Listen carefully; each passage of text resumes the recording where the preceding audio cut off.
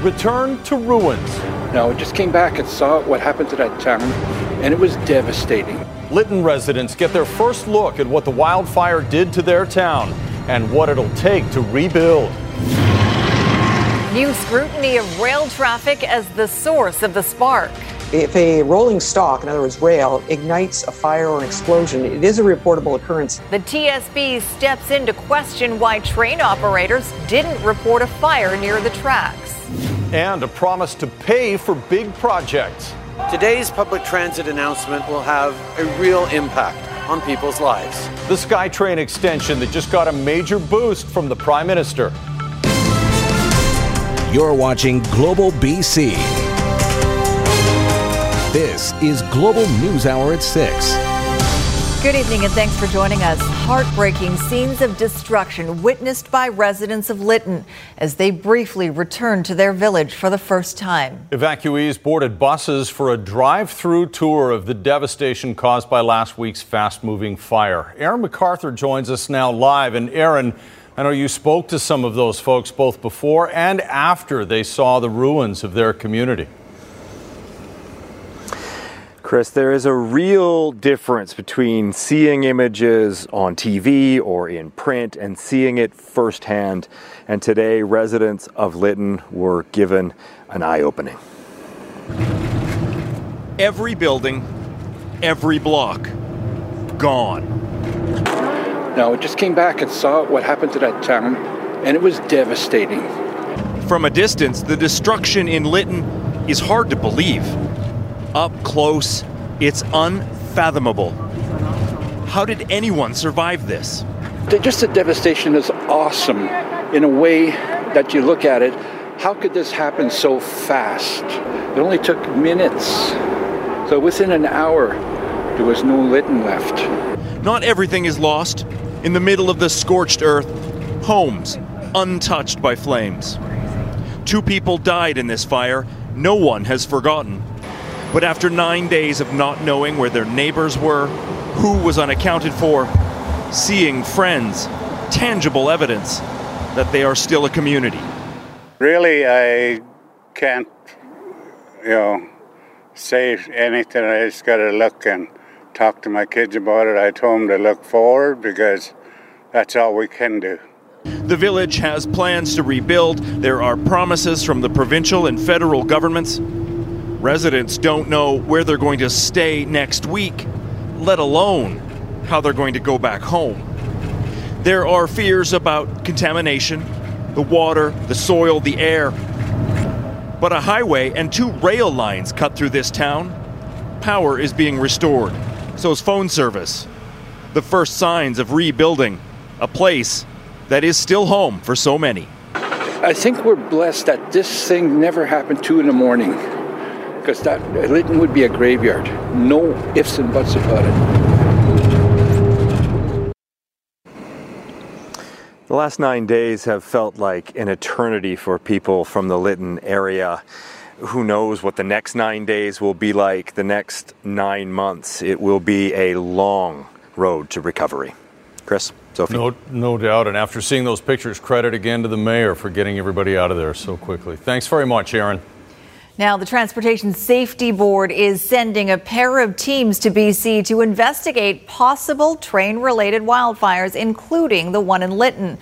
As Ted Chernecki reports, this follows new information that's come to light after both CN and CP said they had no recent incidents in that area.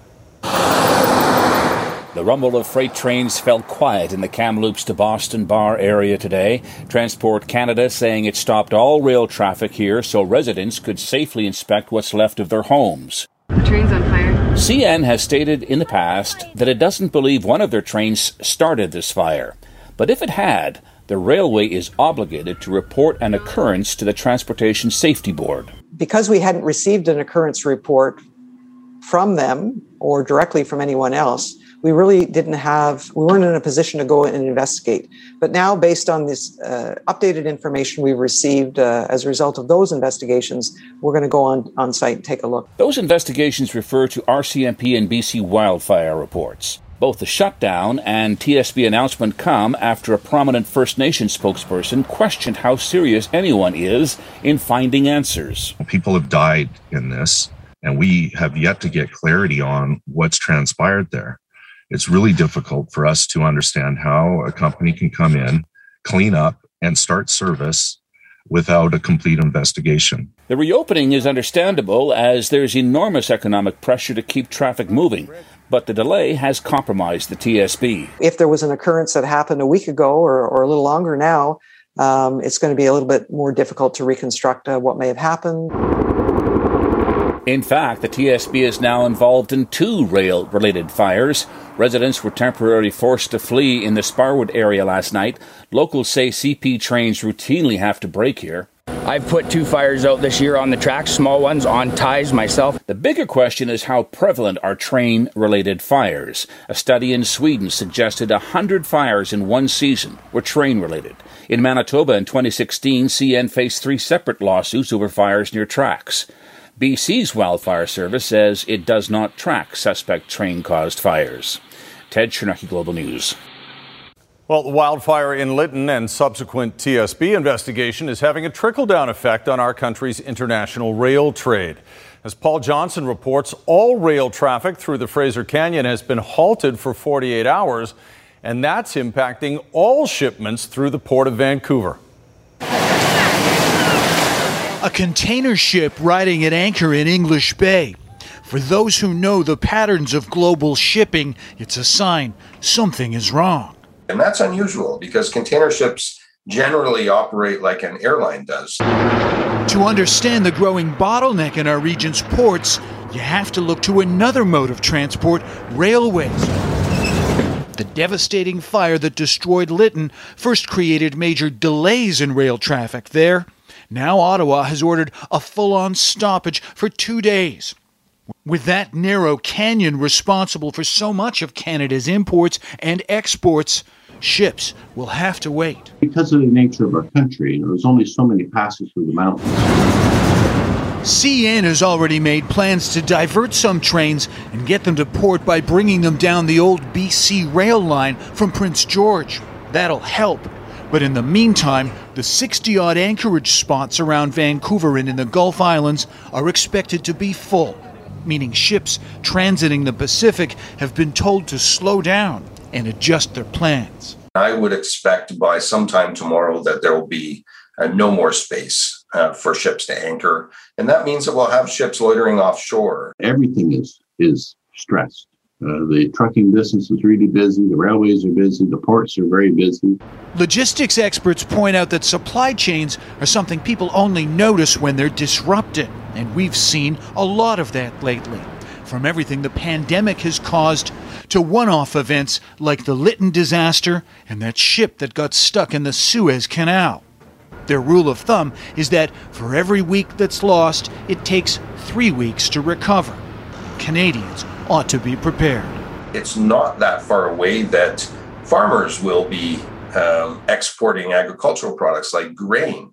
And so backups today could be, October's congestion. Paul Johnson, Global News.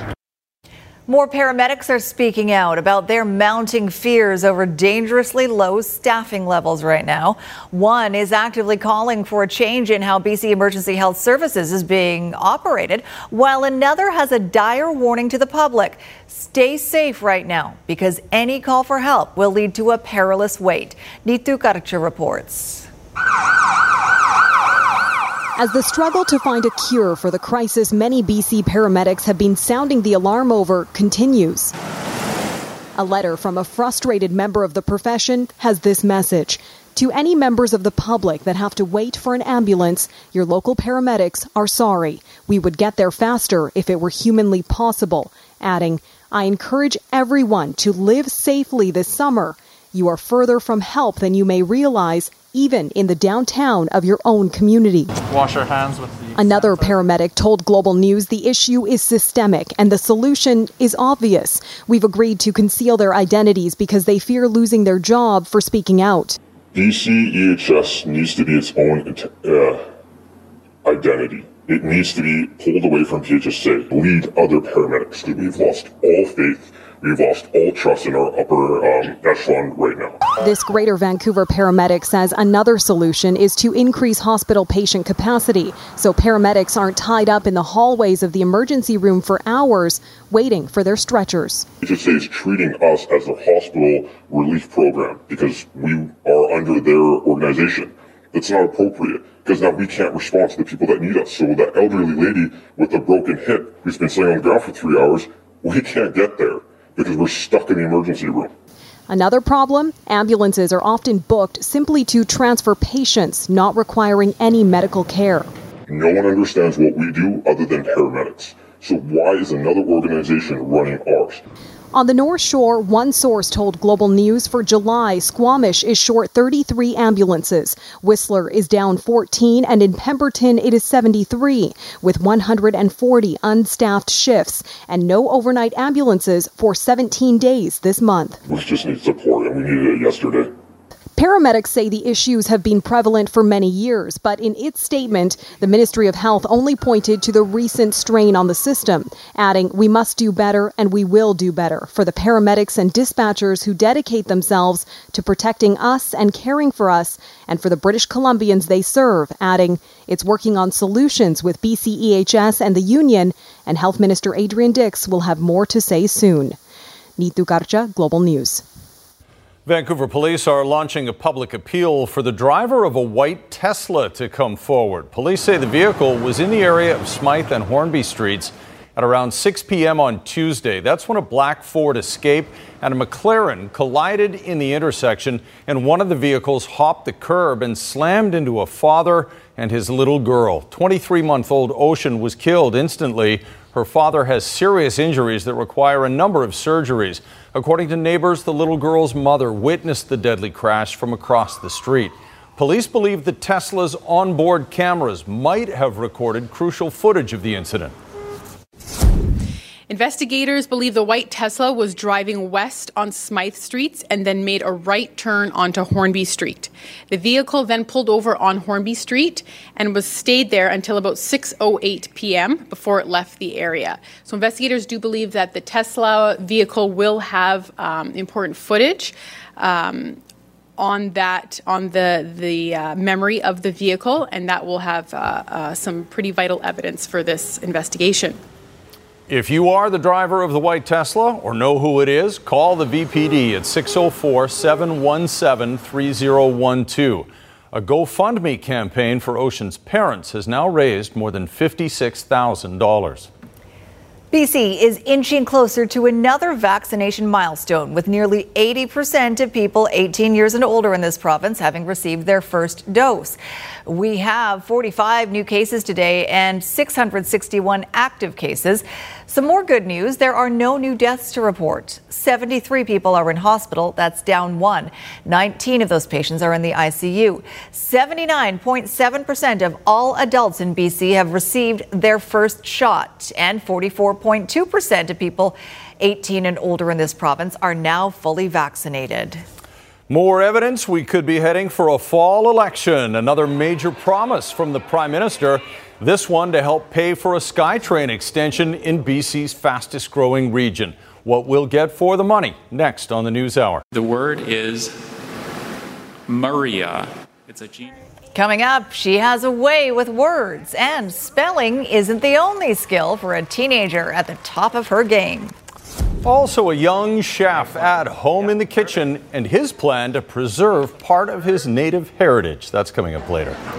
Right now, though, the Justin Trudeau pre-election express made a stop in Surrey today, where the Prime Minister, Premier John Horgan, and local mayors announced plans to fund SkyTrain from Surrey to Langley. And as Richard Zussman tells us, the federal Liberals are hoping the funding promises an express ride to more votes.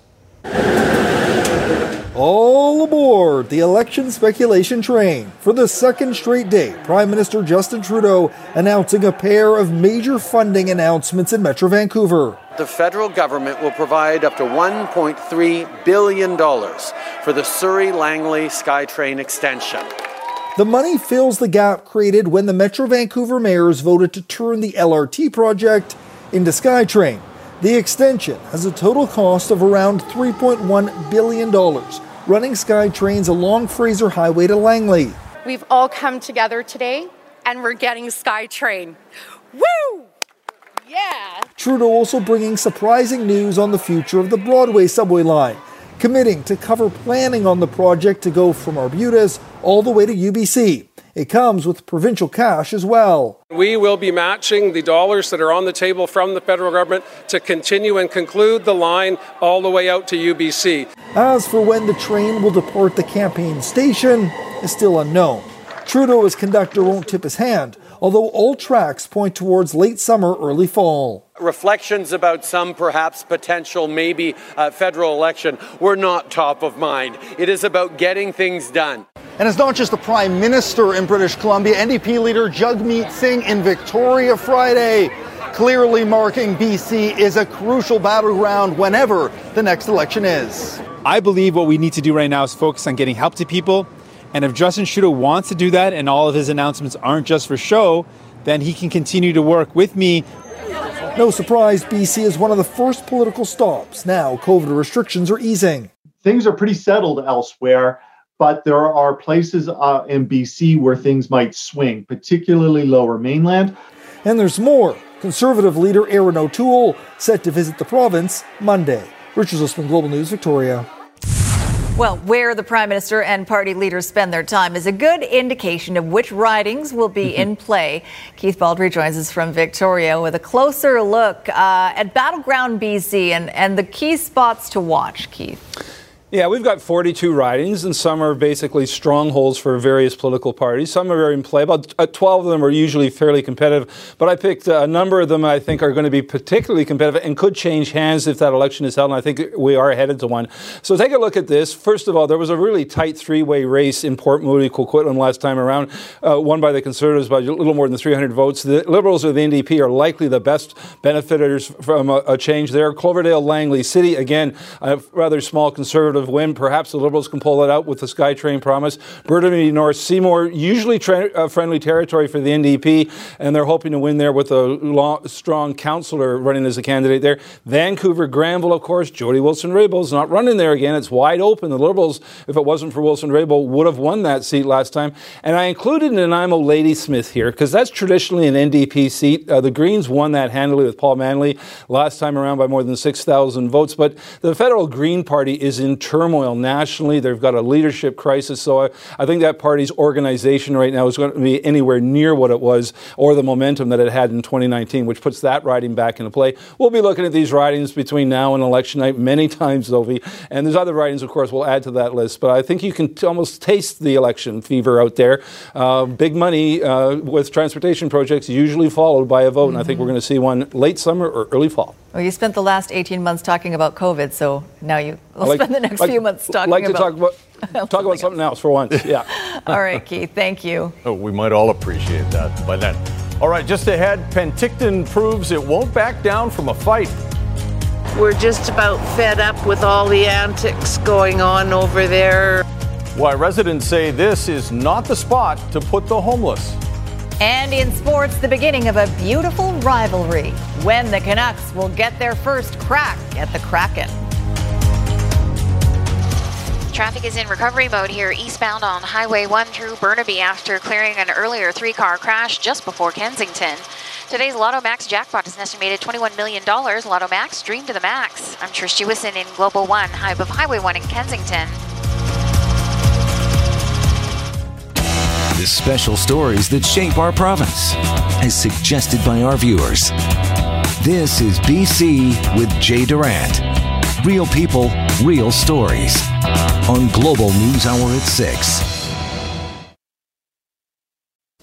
The dispute over a controversial emergency shelter in downtown Penticton is heading to the BC Supreme Court. The mayor and council don't want it where it is and say they have the backing of residents to fight it. Darian Matassa-Fung reports. The city announced that it's challenging the province's decision to invoke paramountcy over the 42-bed shelter on Winnipeg Street. The province has kept the shelter's doors open despite loud objections from both residents and city council. The Penticton mayor was not available for an interview but did supply a statement.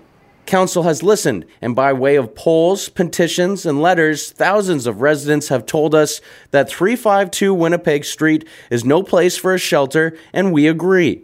That is why Council denied renewing the permit and why we continue to oppose the facility at this location. We hope BC Housing will do the right thing and close the shelter. The BC Attorney General was also not available for interview, but did respond to the newest legal action taken by the city.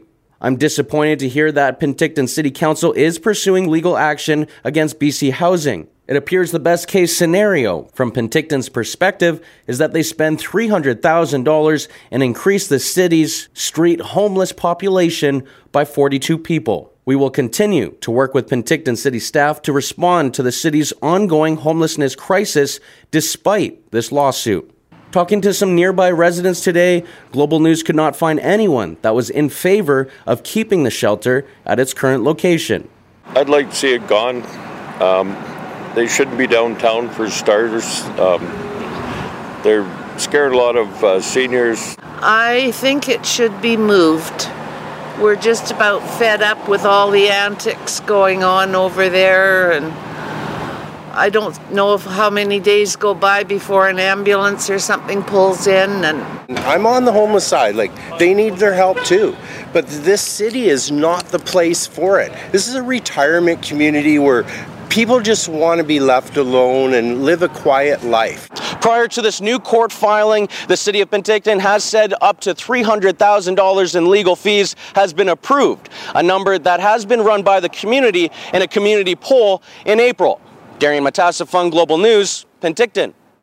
And in Vancouver, the Park Board has begun clearing out a new homeless encampment on Vancouver's waterfront. Park rangers were out early this morning removing tents and structures from Crab Park. A couple of dozen people had set up there when the Strathcona Park encampment was closed in the spring, but the number of tents has since grown to about 50. The Park Board says it needs the park cleared to allow for scheduled maintenance.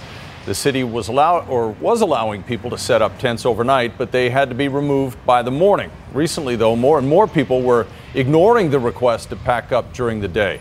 Both the Union of BC Indian Chiefs and the Pivot Legal Society are calling on the Park Board and Vancouver Police to stop the decampment of Indigenous people from unceded territory in Crab Park. A celebration of life was held today for the man who for years has been the host and the heart of Vancouver's Remembrance Day ceremony. Under Cam's leadership, Remembrance Day at Victory Square is now one of the largest and most respected in the country. Vancouver Mayor Kennedy Stewart was among the speakers honoring Cam Cathcart, who passed away suddenly on June 5th at his home in Vancouver. He was 83 years old. Cathcart served as a member of the Royal Canadian Artillery before moving on to a 30-year-plus career in broadcasting, including a stint reporting the weather forecast for BCTV. And for the past 18 years, he was the MC at Vancouver's Remembrance Day ceremony at Victory Square and helped to organize the event. What a great partner to Global, and nobody cared more about veterans than Cam. Yeah, absolutely. He'll be missed. Yeah, he sure will be. Coming up, the timing of a COVID booster shot. So it's clear that many will require a third dose. Who's most likely to need more than 2 doses? And a lot of progress at the site of the collapsed Surfside condo building.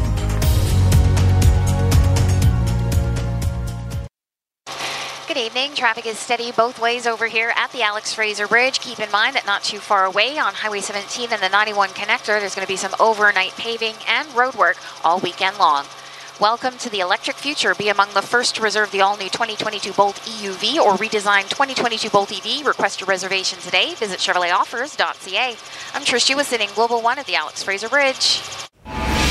Tropical storm Elsa has now hit the U.S. East Coast, leaving people in many areas assessing the damage. In New York City, flash flooding brought traffic to a standstill, some of the water even seeping into subway stations.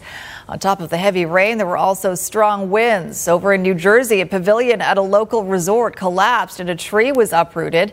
And in Connecticut, there was a mudslide resulting in train delays for some commuters. Elsa is now moving north, and officials in Atlantic Canada are keeping a close eye on the tropical storm. There are more questions today about what happened before a Florida condo building partially collapsed. As Jennifer Johnson reports, new information is coming to light about the status of the building prior to the incident. The search for remains of the missing goes on as new reports come out claiming there were additional warnings about concrete falling apart in the Surfside condominium building months before it collapsed. Condo and town officials say the threat was never made clear to them as the body toll climbs. The magnitude of this tragedy is growing each and every day. It's an aching hole in the center of this close-knit family here in Surfside. Family members now have to face the painful fact that their loved ones are really gone. And what I'm really dreading is the next phase. I'm not quite there yet personally. My family's not quite there, and my kids are not there. As this community mourns, many wonder if their building could be next. In the middle of a 30-day review, inspectors have already red-flagged 10 complexes with visual deficiencies. There will be additional inspections. City officials say they will not hesitate to evacuate an unsafe building. If we can't get a letter from a structural engineer assuring us that the building is safe for occupancy, we will have to pull that trigger. Officials are determined to prevent a repeat of this tragedy, while also investigating what exactly caused this building to collapse. Jennifer Johnson, Global News, Washington. Well, most of us are anxious about getting fully vaccinated against COVID-19, but what if we need to get a third booster shot? One of the pharmaceutical giants is raising that prospect, and John Hua has more, including what the health experts have to say about it. Call it the second dose selfie. Pictures many hope to look back on as the end of the COVID-19 pandemic. I'm excited to get back to my routine, what we all used to do, meet families, gather with friends. But just as many show off their second vaccination band-aids like badges of honor, a new debate is taking shape over the need for a third booster shot. You have to keep up with the virus, and we'll have to do what we need to do. I get the flu shot every year, so I'm totally fine to keep this updated as long as we can get it under control. This is Pfizer and BioNTech seek emergency authorization in the U.S. and Europe for a booster the company says offers the highest level of protection against COVID-19, especially the Delta variant. The key for us is to understand how long it takes for that immune response to decay such that another booster shot to get it back to where it was after the second shot is needed. The U.S. Center for Disease Control and Food and Drug Administration, writing in a joint statement, Americans who have been fully vaccinated do not need a booster at this time, adding, we are prepared for booster doses if and when the science demonstrates that they are needed. In people whose immune system is depleted because of medicines they're receiving, underlying health conditions and the like, that the double-dose vaccine clearly does not meet the standard. But other experts warn the rush for regulatory approval might be less about optimal protection and more about profit and opportunism. I think that trying to suggest that there's a need for vaccines in countries that already have good access to them is really placing profits over the needs of public health. Canada has yet to receive a request to authorize a COVID-19 booster. But everyone we spoke to at this vaccination clinic says if a third shot is needed, count them in for a poke in the arm and another picture to prove it. John Hua, Global News. Straight ahead, a young cook with an appetite for change. I'm hoping to learn different cooking techniques. How this 14-year-old plans to preserve the flavors of his culture. And what a run for a young Canadian at Wimbledon. Why Denis Shapovalov has a lot of new fans. You're watching Global News Hour at 6. A teen basketball prodigy has become the first African American to slam dunk the spelling championship. Murraya, Murraya. That is correct. That's the best reaction. 14-year-old Zaila Avant-Garde took the title at the Scripps National Spelling Bee after correctly spelling, how do you pronounce that? Murraya? Murraya, I think he said. Murraya. Well, I can't spell it either. That's the name of a type of tropical tree. The teen from New Orleans says despite practicing up to 7 hours a day, she considers spelling to be just a side hobby. And her main focus is on becoming a basketball pro. She is the first African-American winner in the competition's 96-year history. She also has Guinness World Records for basketball prowess. Dribbling many basketballs at a time. She's an amazing young talent. Can't wait to see what's in the future for her. Let's see what's in the future for weather as we head into the weekend. Here's Christy.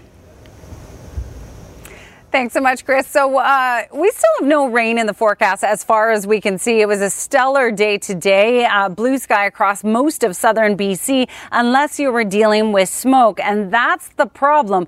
Across southern BC, yes, we'll see sunshine, but there may be some smoke in your forecast as there are a ton of fires. Here's a look at what it looked like in Prince George this morning. You likely remember this. When there's so much smoke, that sun just looks like a big orange ball. And this was in Prince George this morning. Thank you to Alan for that. So that's where the majority of the smoke was today, and through the central interior, just touching down into the Caribou region. That BC Peace River area also seen significant smoke today.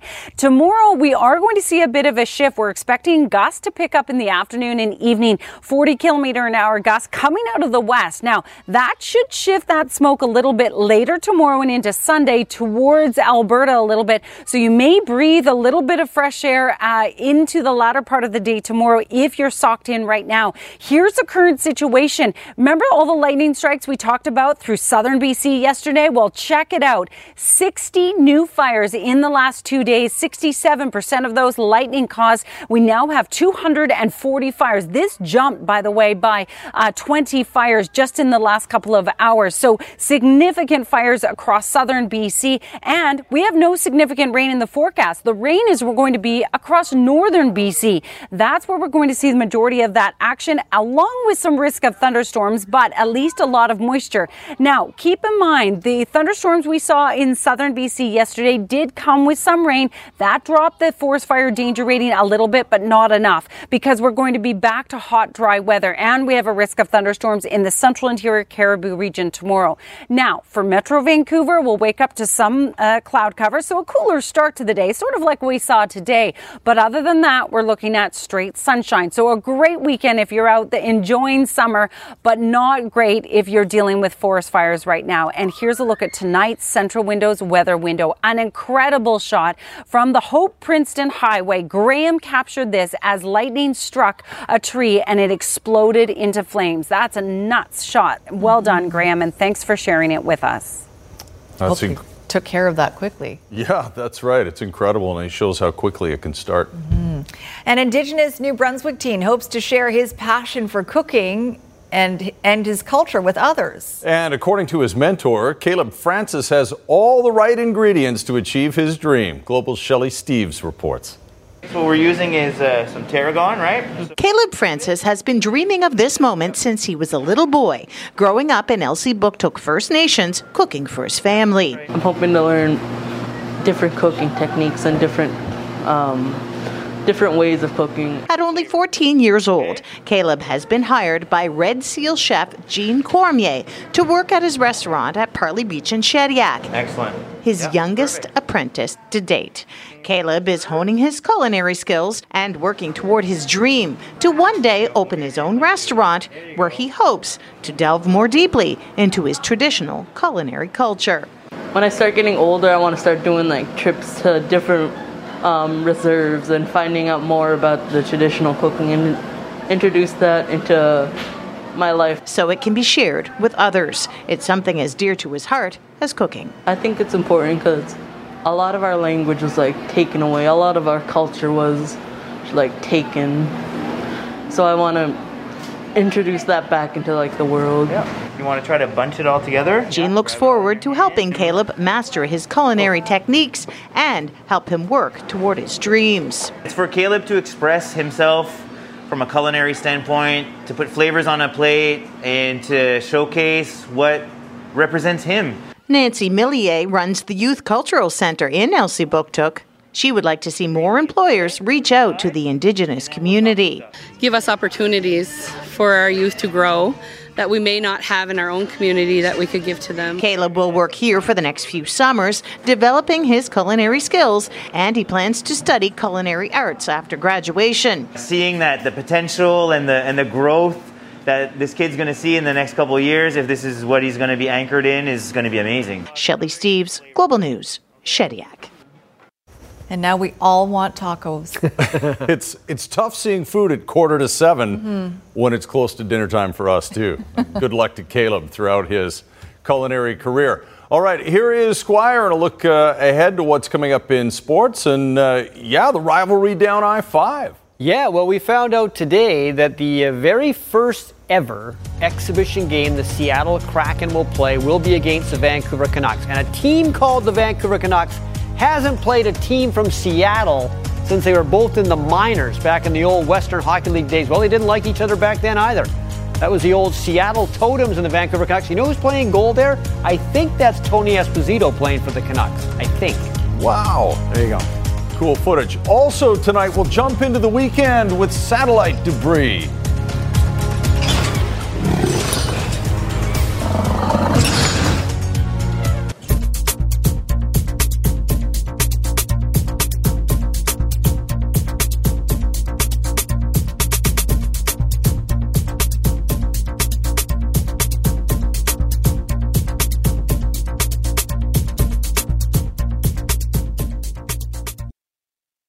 The Kraken is a good name. Well, and it'll be a good rivalry with the Canucks because it'll be killer whale against mythical sea beast. See? There It's an all-ocean fight. There should be a movie. Orca against Kraken. I like it. It's kind of like a Godzilla King Kong thing, but very West Coast. As you'd expect, the very first Seattle Kraken exhibition game will be against their immediate rivals, the Vancouver Canucks. It was announced today the Canucks and Kraken will play an exhibition game on September 26th, but not in Seattle. They'll play in Spokane. The Canucks and Kraken will also play at Rogers Arena on October the 5th. Also, the Canucks were supposed to tell us the nickname and the logo of their new farm team in Abbotsford. That's been postponed, I think, until next week. Denis Shapovalov, Novak Djokovic, semifinals, Wimbledon. Shapovalov played well, really played well.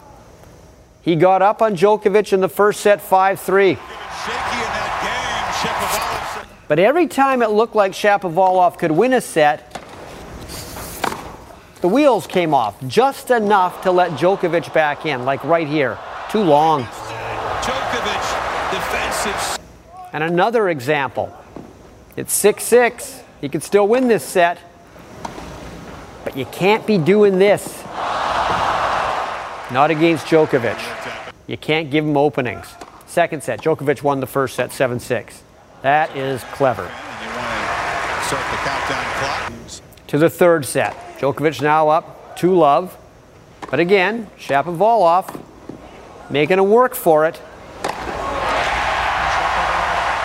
Every set, Shapovalov at some point you thought this guy might be able to win a set against Djokovic, but then the master himself turned the tables and won this in straight sets. So Djokovic has a chance.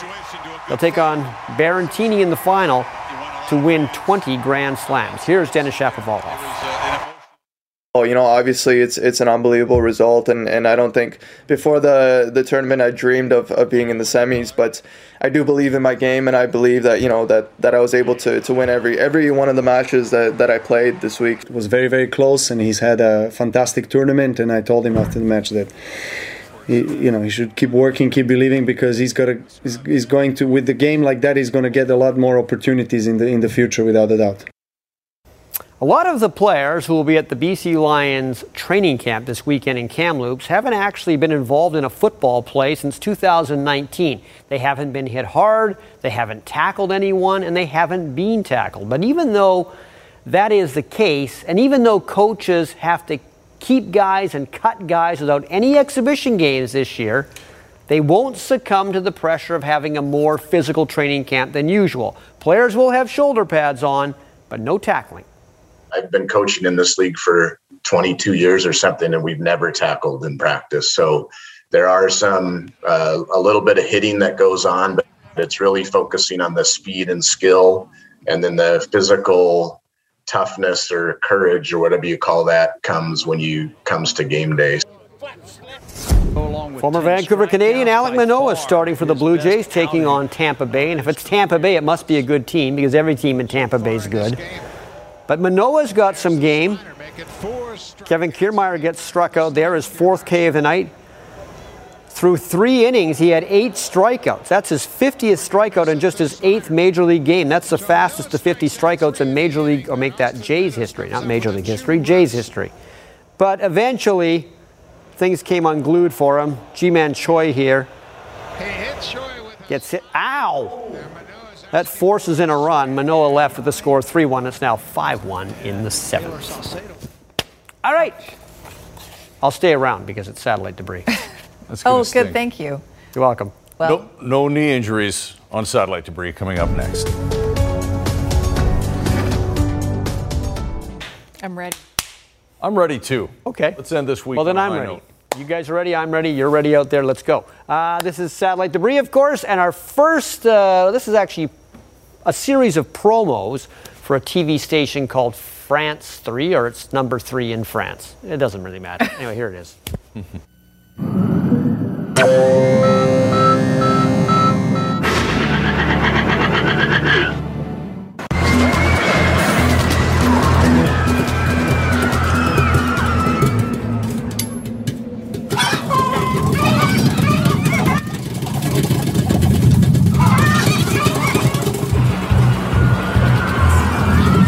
Bel été sur France 3.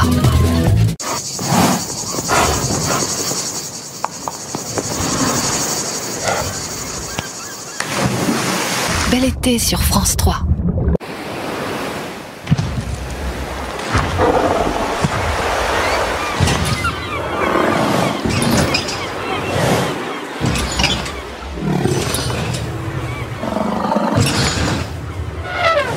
Bel été sur France 3. Do you think we should send those to our marketing department? Well, it's not part of my cable package, but I like the promos. I may have to get that. That's how I feel on a trampoline. Okay, go. Really? Okay, so now this one from Carlton Dry. You're much smaller.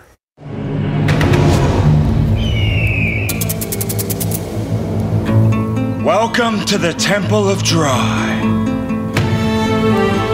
Here, you will free yourself of complication, and you will learn to be like the beer. Like Carlton Dry, you must be perfectly balanced.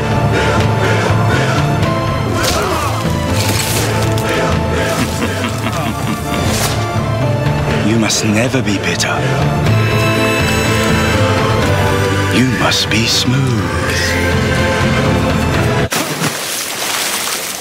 Oh, Martin.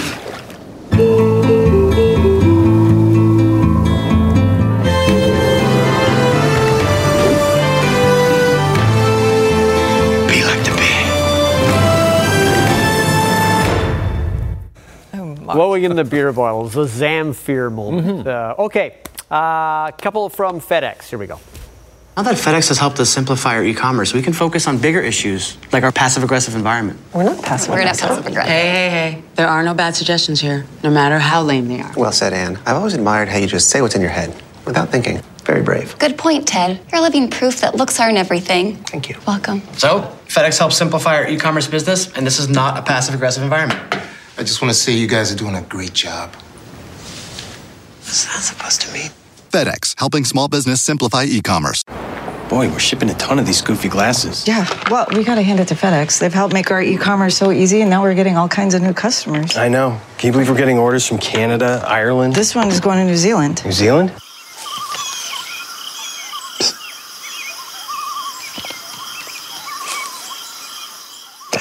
False alarm. Hey, you guys are gonna scare away the deer. Idiots. Providing global access for small business. FedEx.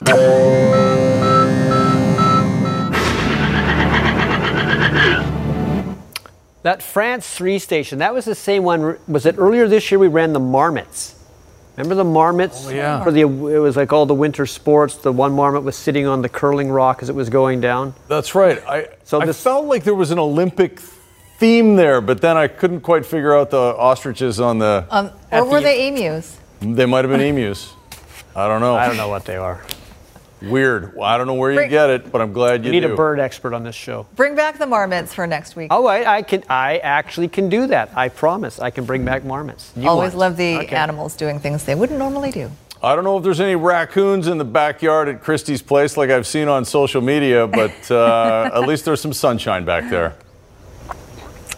Yes, absolutely. I have to say, it's really tough not being able to see satellite debris and only hear it from my perspective. Half of it I don't understand. But anyways, tons of sunshine in the forecast. We still have no rain in the forecast as far as we can see, except for northern BC right now, which is some good news for that region, certainly. But tomorrow, 24 to 27 degrees as our daytime high. We will see a little bit of cloud cover through the morning, but other than that, you've got a weekend to enjoy. Let's just hope we get rid of some of the smoke and fires, of course. I tell you what, I can see satellite debris, and half the time I don't get it either. It would make a terrible radio program. That's what makes it so special. Yeah, thanks very much for watching, everybody. Have a great weekend. Good night, all.